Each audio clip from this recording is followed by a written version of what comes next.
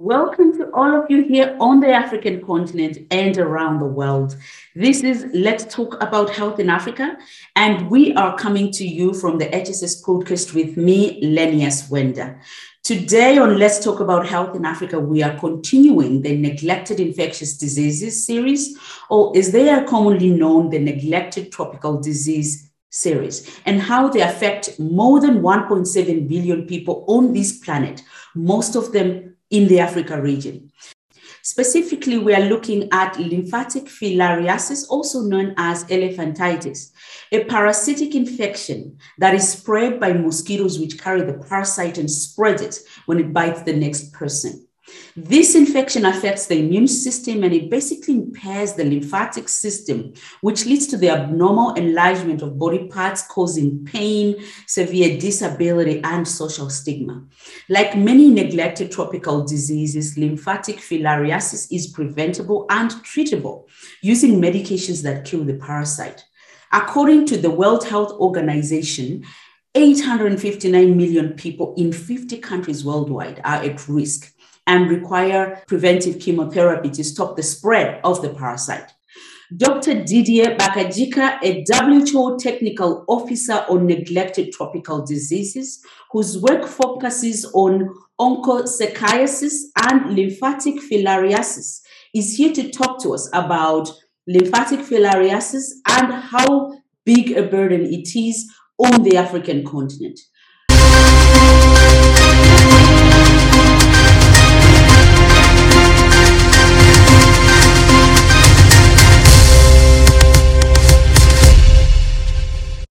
Dr. Didier Bakajika, welcome to Let's Talk About Health in Africa on the HSS podcast. It's a pleasure to have you on. Thank you very much, Lenius. It's also a pleasure for me to be with you.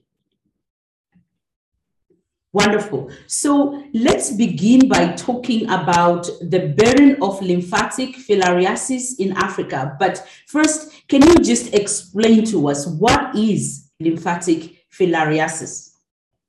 Thank you very much, Lenius. Lymphatic filariasis, also known as elephantiasis, it's a vector-borne parasitic disease caused by 3 filarial worms that are transmitted by mosquitoes.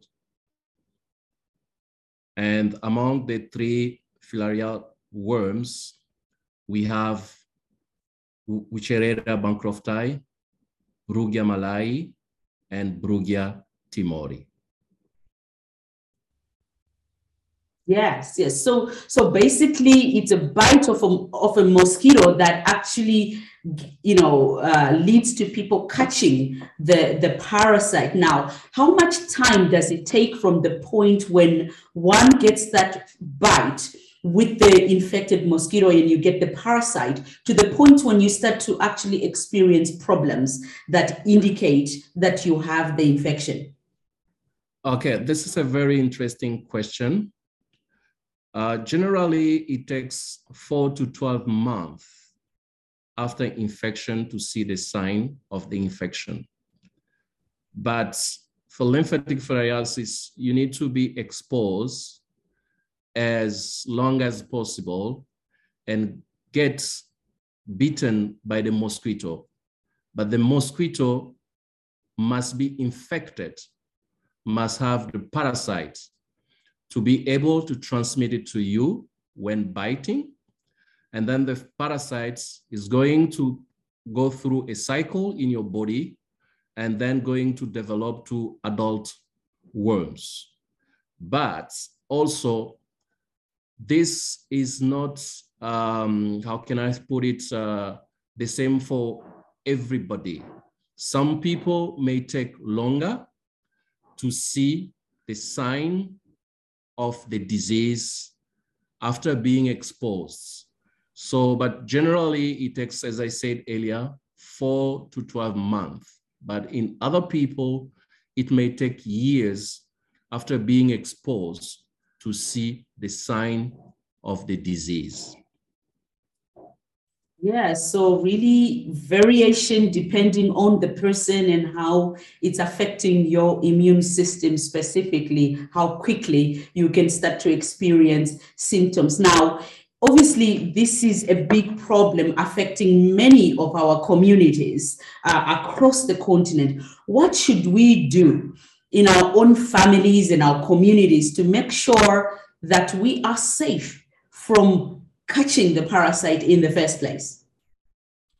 Very interesting question. We have some measures to be followed so that we can prevent ourselves to catch the infection. As I said earlier, the parasite is transmitted by an infected mosquito. And to prevent ourselves to get the infection, we should avoid being in contact with the vector. That's number one. Number two, we should avoid being in a high-risk areas where we have generally the vectors transmitting the parasites. So these are some of the measures that one should follow to avoid getting the infection at the individual level.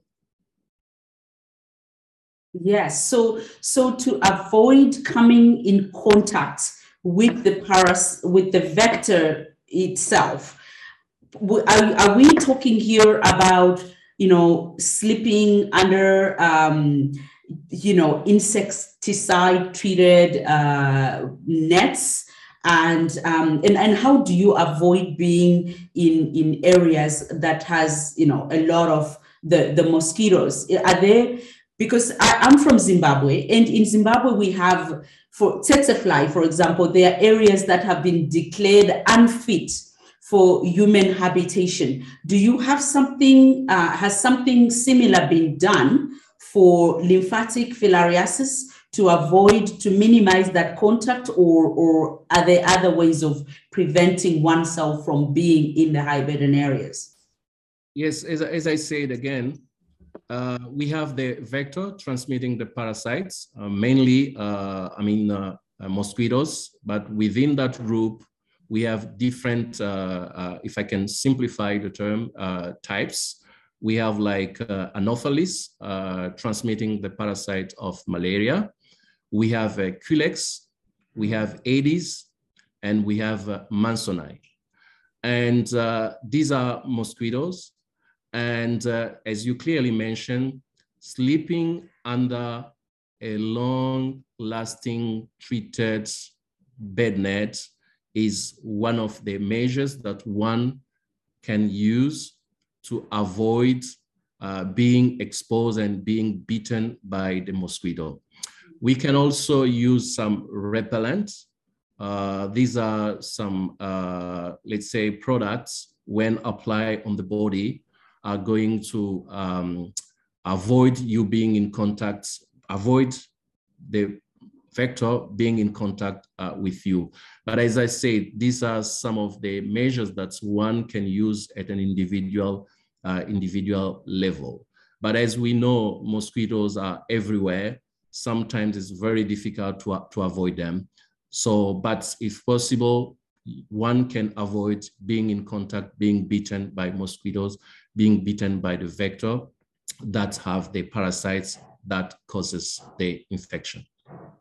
Yes, that's very clear. Now, who are the most affected groups? Does it affect any particular group more than others? Women, children, men, or is everyone equally affected?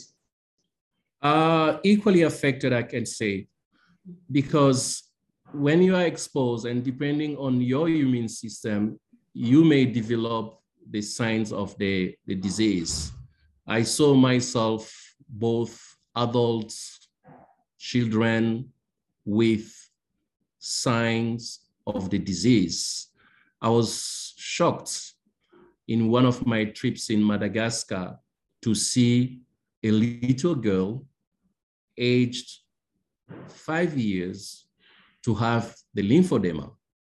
And when talking to the parents, I was informed that that started when she turned 2 years. So with that little girl, it didn't take long.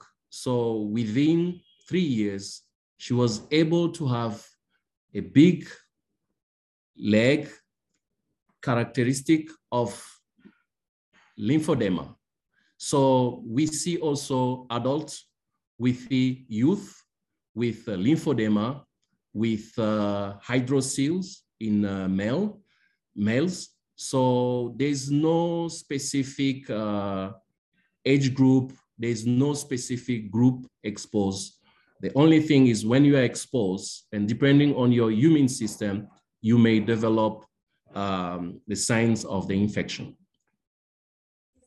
Transmitted in utero, then you talk about this little girl you saw in Madagascar who was showing quite advanced symptoms of the disease, and obviously 2 years is very young. Could it be that she got it, you know, in the uterus? And in Africa, obviously we have a very large population of people who are immunocompromised, people with HIV, large HIV positive population. How does that affect the disease and its manifestation? I don't think there's a relation between being immunocompromised and having, I'd say, the disease. There's no relationship, proven relationship. The only thing is to be exposed. And depending on your immune system, you are going to develop rapidly some of the signs of the disease. So for that little girl, I cannot say that she was exposed and she got it when she was in the uterus. As I said to you earlier, I spoke to the father. When did she get when did he see the first sign of the disease in her daughter? And he told me that he noticed that when she was 2. So which means that she was exposed, even being a baby, and living in a very endemic malaria area. So that little girl was exposed and she was bitten several times. And she was bitten by infected mosquitoes. And then she got the parasites and rapidly she developed the signs of the disease. But as I said earlier, depending on your immune system, you can rapidly develop these signs, but it can also take years for someone to see the signs of the infection, the sign of the disease. Yes. So for, let's say, you know, for people who take a shorter time, like this little girl to show symptoms, is that a, you know, a better thing in terms of actually dealing with the illness itself? You know, like in cancer, the earlier you catch it, the better, and the higher the likelihood that you're going to be treated with successful, you know, treatment outcomes. Is this the case with lymphatic filariasis, or is it really more to do with, I mean, how your immune system is reacting, that whether it's caught early or later, it really makes little difference in terms of the outcomes? For lymphatic filariasis, one thing I would like to let you know, Lenius, the infection can remain asymptomatic for so many years. Even when you are conducting the mapping using the diagnostics that are proposed by WHO or using the blood smear, you can find people with the parasites in their bloods. Let's say Wucherella bancrofti, which is the main filarial worm in Africa. But you see most of these people not having a single sign of the disease. So yes, it takes so many years, for someone to develop. I mean, it takes years in some people, it takes months in others, depending on how your body is reacting. But once you have, let's say, the signs like lymphedema, there are measures that you should follow as a patient to avoid the progression of the initial stage of lymphedema to an advanced stage of the lymphedema. So yes, there are some measures that can be followed for someone with initial stage of lymphedema to avoid the progression. But for hydrocele, it may take also, some people may have the parasite, but they don't have hydrocele. But when they have hydrocele, so they have to go through the surgery. Yes. So let's talk about prevention then. Detection of lymphatic filariasis and the availability of treatment, especially across the continent. Now, out of all of the people who need to have preventive chemotherapy across the region, what percentage would you say, or how many people are we able to reach with the preventive chemotherapy to make sure that we are able to protect them from catching the parasite in the first place? Okay. To answer to this question, I'm going to give you an overview of the global and the regional burden of lymphatic filariasis. So globally, the disease is endemic in 72 countries across WHO regions.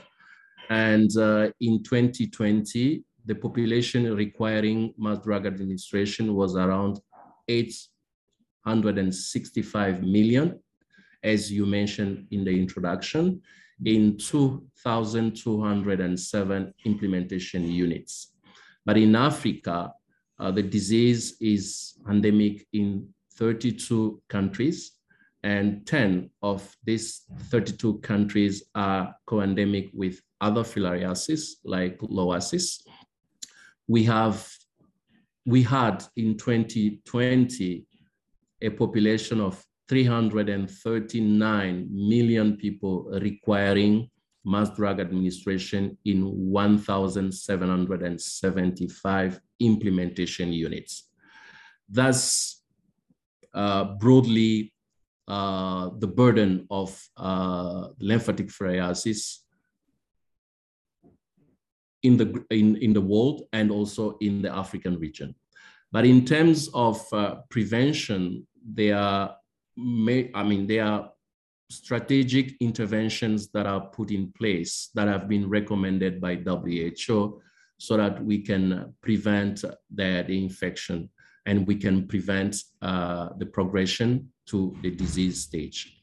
We have a preventive chemotherapy using different drug regimens, ivermectin alone, ivermectin plus albendazole. We have albendazole twice a year. We have diethyl carbamazine plus albendazole, and recently the IDA, which is ivermectin, diethyl carbamazine, and albendazole. We have also case management, and we have also vector control interventions that are needed as a strategic intervention, cost strategic intervention recommended by WHO for lymphatic filariasis. You mentioned the way so the way you would treat or administer the preventive chemotherapy would also be affected by, the type of regimen you would use would depend on other filarial diseases that you have in a particular endemic area. So now all of that requires that you have, precise data about where the problem is, how big it is and how many other, filarial diseases that are present in that population. Now, what comes to mind, thinking about that, having all of this information is the challenge, the perennial challenge that we have on the continent of data, the fact that we are not or do not always systematically gather data about epidemiology of diseases across different countries. And then, of course, there is also the other limitation. In order to gather data, you need to detect those diseases by, performing diagnosis, positive diagnosis. Now, how are you dealing with those challenges in your efforts to really get on top of controlling these filarial illnesses, the problem of data, the problem of adequate diagnostics that are fit for purpose, that enables you to detect these things easily at the primary care level where you are seeing the patient who is most affected by this? Okay, your question has two sets, if I can say so. The challenges in terms of data and the challenges in terms of diagnostics. So yes, we have been able to identify quite a number of challenges working with countries across Africa. And within the ESPAN, which is the Extended Special Project for Elimination of NTD, we have a data team. And the data team has been working along with disease-specific technical officers to support countries. Yes, data has been a big problem, and many challenges have been highlighted, like joint application packages received from countries containing important errors or omissions, including unjustified changes in endemicity status, population size, misalignment between endemicity and drug requests, missing of epidemiological data, missing of historical data, weak data management skills, and weak data literacy within national programs. There are many. And the data team, as I said, has been working with countries to address some of these challenges. I'm going to give you some of the supports that we provided with regard to data. We address the data issues by building PC NTD data repository, forecasting treatment and monitoring and evaluation activities, and produce pre-populated reports to be shared with countries in advance. We have been also able to standardize the review process to facilitate detailed quality control of submitted forms. We have been able to provide online supervision to countries with regard to JAP, and the data team has been able to develop what we call the Joint Application Package Import Tool. We have also been able to train a cohort of data managers who traveled to countries and worked with programs to improve data quality and availability from 2018 up to 2020. The data team has also been able to create analytical and visualization tools based on more relevant programmatic indicators. And the data team has been able also to increase the availability of thematic maps. We have the ESPAN portal, which is a portal where the data are epidemiological data, mapping data. So working with countries and listening to their challenges, the data team has been able, as I say, to increase the availability of thematic maps and database for guiding programmatic decisions. So, and we are planning in the future to have a kind of ESPAN sub-regional NTD data hub to support countries in overcoming some of the challenges, building their capacities so that they will be able to handle all the issues related to data and improve the quality of data. So these are some of the challenges related to data and how ESPAN has been working to support countries. There are many. I cannot go in details, but yes, data has been an issue, is an issue. We have started supporting countries we will continue to support countries. And we have other projects in the pipeline on how to improve data literacy, how to improve data management skills at the country level so that we can have data, strong data with a good quality to inform where and what should be done based on the data we have. Hopefully, with all of the support that ESPEN is able to provide to countries in terms of collecting more accurate data and enabling them to have the skills and the capacity to actually collect quality data that is dependable. Hopefully this will lead to less neglect, obviously, of the problem, with greater understanding and greater of the demand for treatment, for preventive chemotherapy, and so forth. This is the end of the first part of Let's Talk About Lymphatic Filariasis with Dr. Didier Bakajika at the World Health Organization Africa office in Congo-Brazzaville, joining us from Accra, Ghana. Coming up next, the second part of this conversation.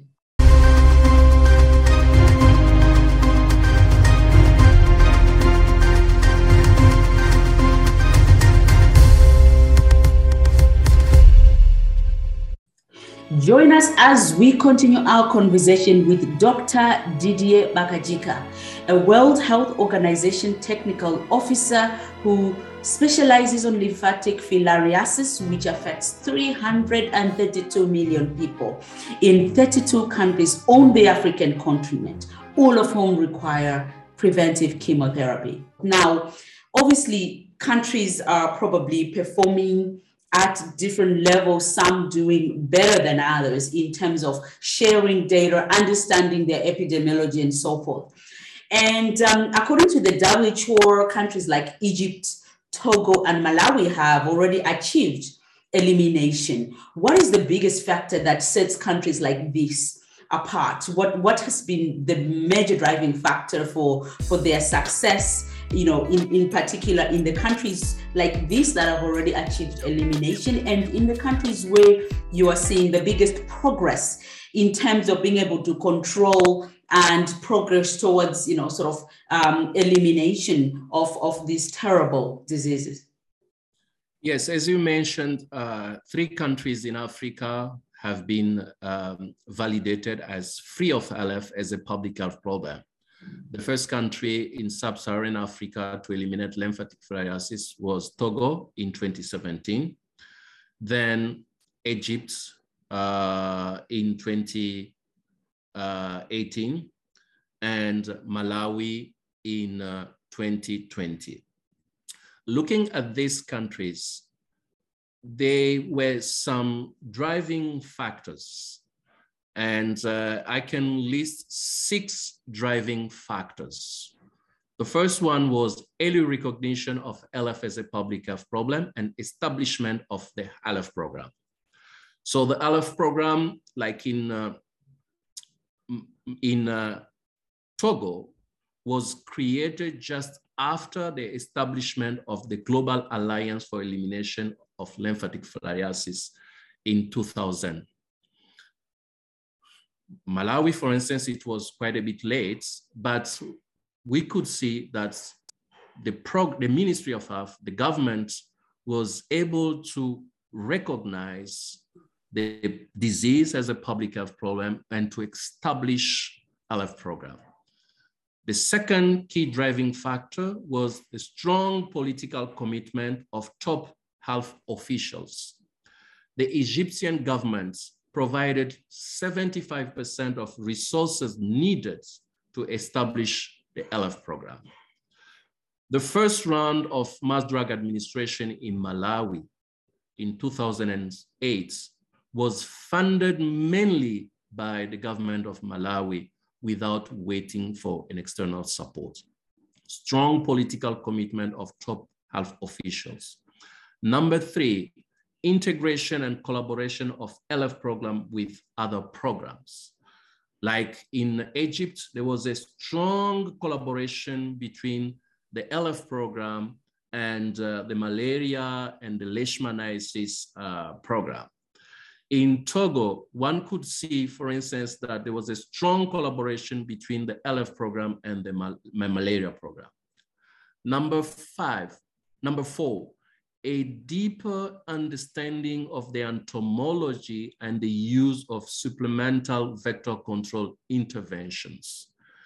I will cite, for instance, Egypt, where the understanding of the vector transmitting the parasite Culex pipiens was discovered by an institution, a research institution, but working with the Ministry of Health and working with the filariasis program, they were able to use that understanding, the knowledge, to implement additional supplemental vector control intervention. In Malawi, for instance, in Togo, the distribution of bed nets and indoor residual sprays contributed very much to the interruption of transmission. Key driving factor number 4, the use of multi-sectoral approach played a very instrumental role in the interruption of transmission and the achievement of the elimination of LF as a public health problem. And number 6, a strong partnership.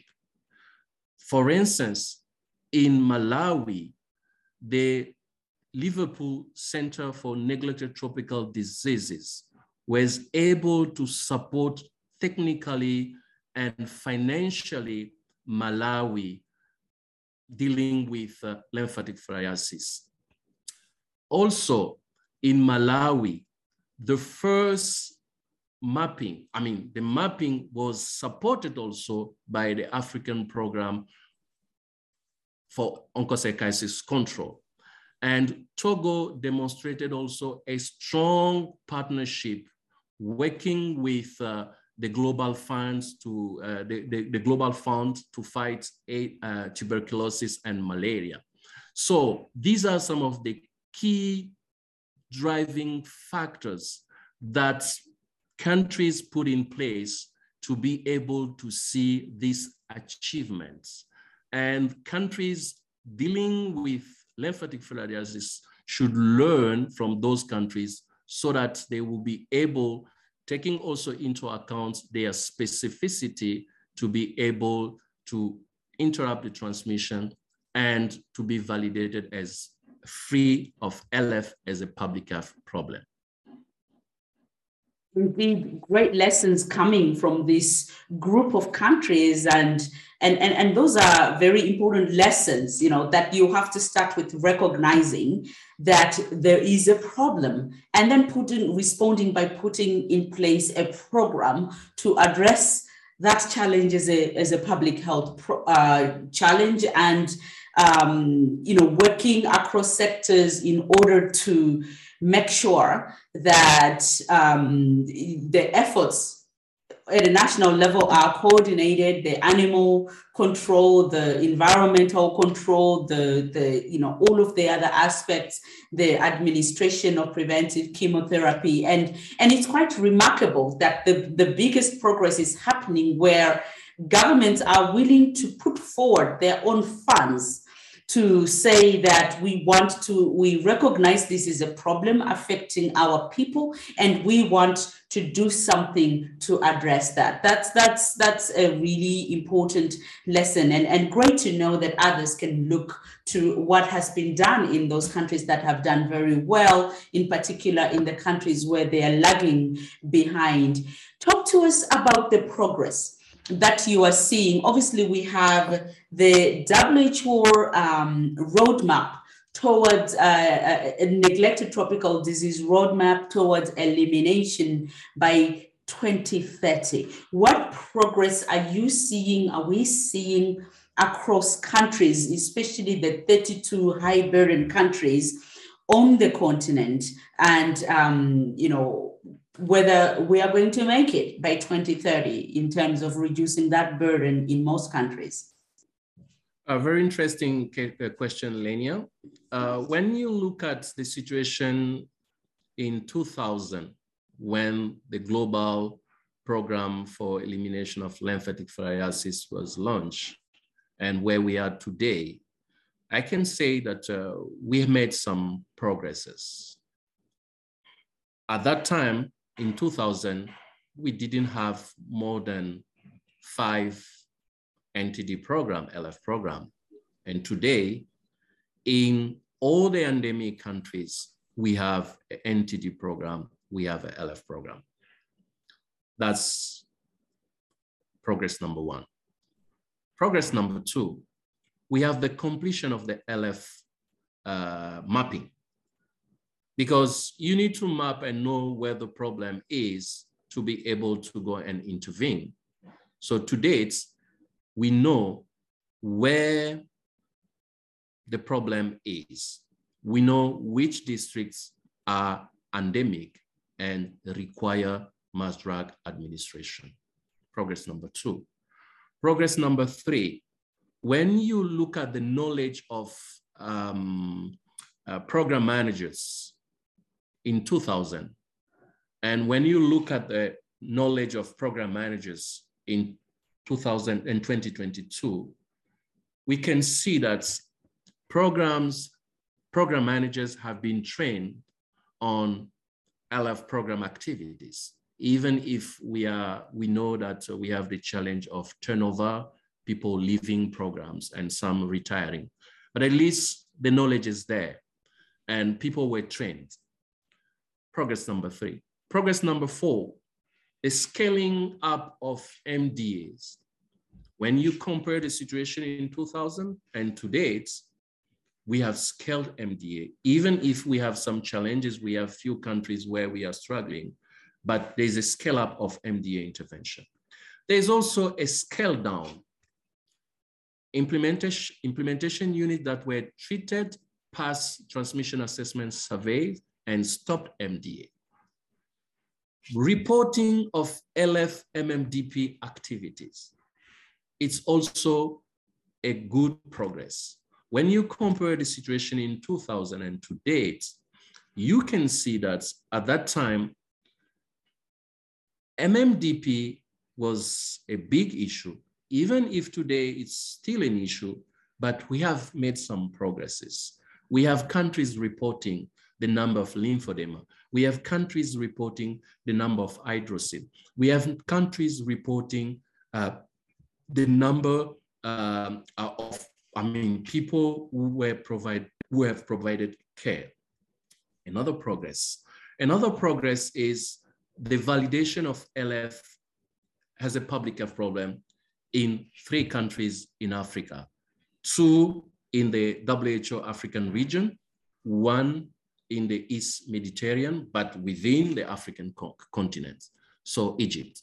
So yes, we made progresses, but the road is still long, and we are working towards the 2030 roadmap.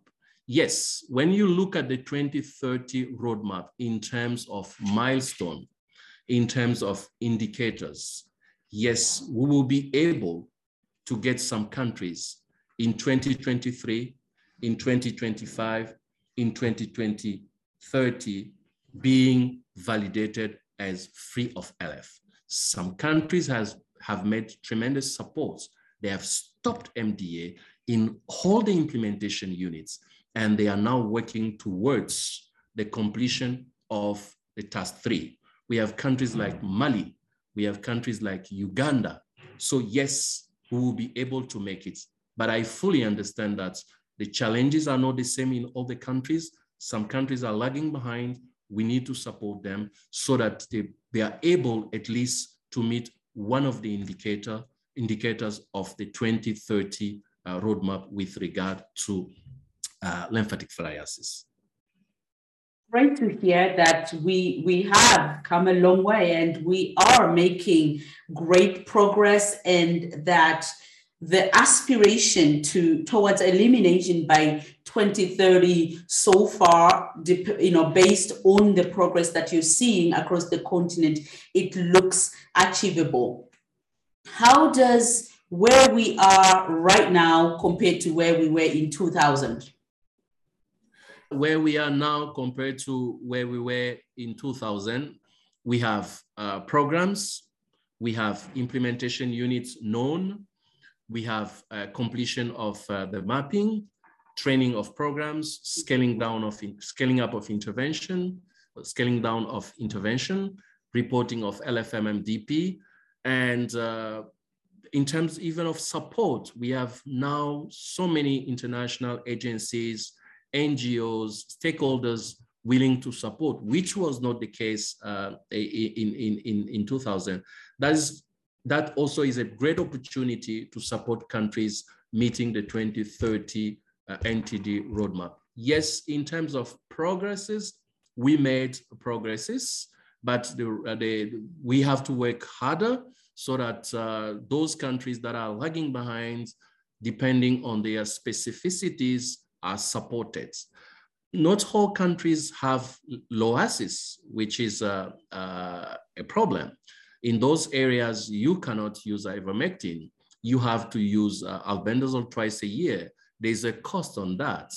We have also political instability, which is impacting the implementation of activities on ground, because when there's a civil war, there's nothing you can do. Yes, we made progresses, and we are there to support WHO and donors and other stakeholders, pharmaceutical companies willing to provide the donation of the drugs, and we have NGOs willing to support, and we have also other sectors ready to support, like the WASH sector, where the WASH is needed. Yes, we made progresses, but we have to work harder so that we meet the 2030 targets highlighted in the NTD roadmap. What will it take to close the gap that still exists right now? To close the gap, we need, as I said earlier, strong political commitments. Yes, that political commitment is needed, really needed. Programs should work closely, LF program should work closely with other programs, like the malaria program. As I said, we have the vector, which is the same vector transmitting the parasites for lymphatic filariasis and transmitting also the parasite for malaria. So the LF program should work with the malaria program and with other NTD programs and other control program. We need to move from vertical program to horizontal program, which is extremely important. And when you look at the NTD roadmap, this is also one of the strategic shifts, moving from a vertical program to a cross-cutting approach. We need to close this gap and achieve elimination. Countries should own their program. Number 4, we need to increase the mobilization of resources, looking also at domestic resources. And this is also one of the strategic shifts highlighted in the NTD roadmap. We need to, programs need to build strong partnership. Alone, you cannot do anything. But when working with others, when building your partnership with others, they will come and they will support you, and then you can move forward. So yes, building strong partnership is extremely important. Collaboration with research institutions. As I mentioned earlier, in Egypt was able to put in place a strategic steering committee. And in that committee, they had members from the Ministry of Information, member from the Ministry of Education, member from the Ministry of Religion. They had also researchers. They had also LF experts, part of the Strategic Steering Committee. Yes, programs should collaborate with research institutions if we really want to close the gap and achieve the eliminations. These are some of the action points that are needed by countries, by program, to close the gap and to achieve the elimination. Strong political commitment, collaboration between LF program and other programs, integration where possible, ownership of LF program by countries, increasing resource mobilization, targeting also domestic resources, building strong partnership, collaboration with research institutions. Obviously, there are so many aspects to this, but what is great from listening to you is the fact that, you know, what you are demonstrating in the countries where you are having success is that it is possible to eliminate this challenge of lymphatic filariasis.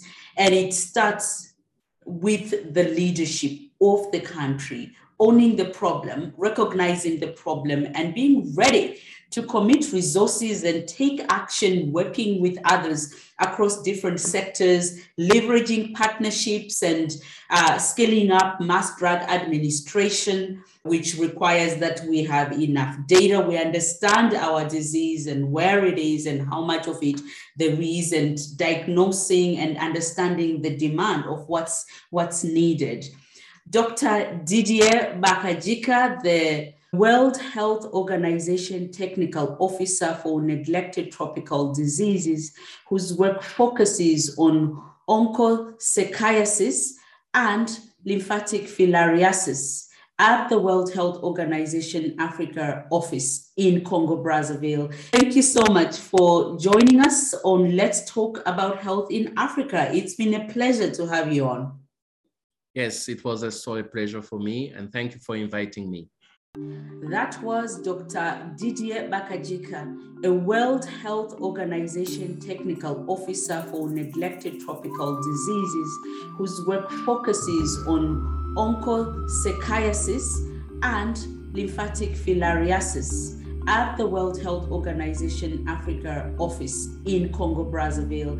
He was joining us from Accra in Ghana, and he talked about the gap between countries which are doing well, like Egypt, Togo, and Malawi, which have already achieved elimination of elephantitis, and those that haven't, and what it will take to eliminate this dreadful disease.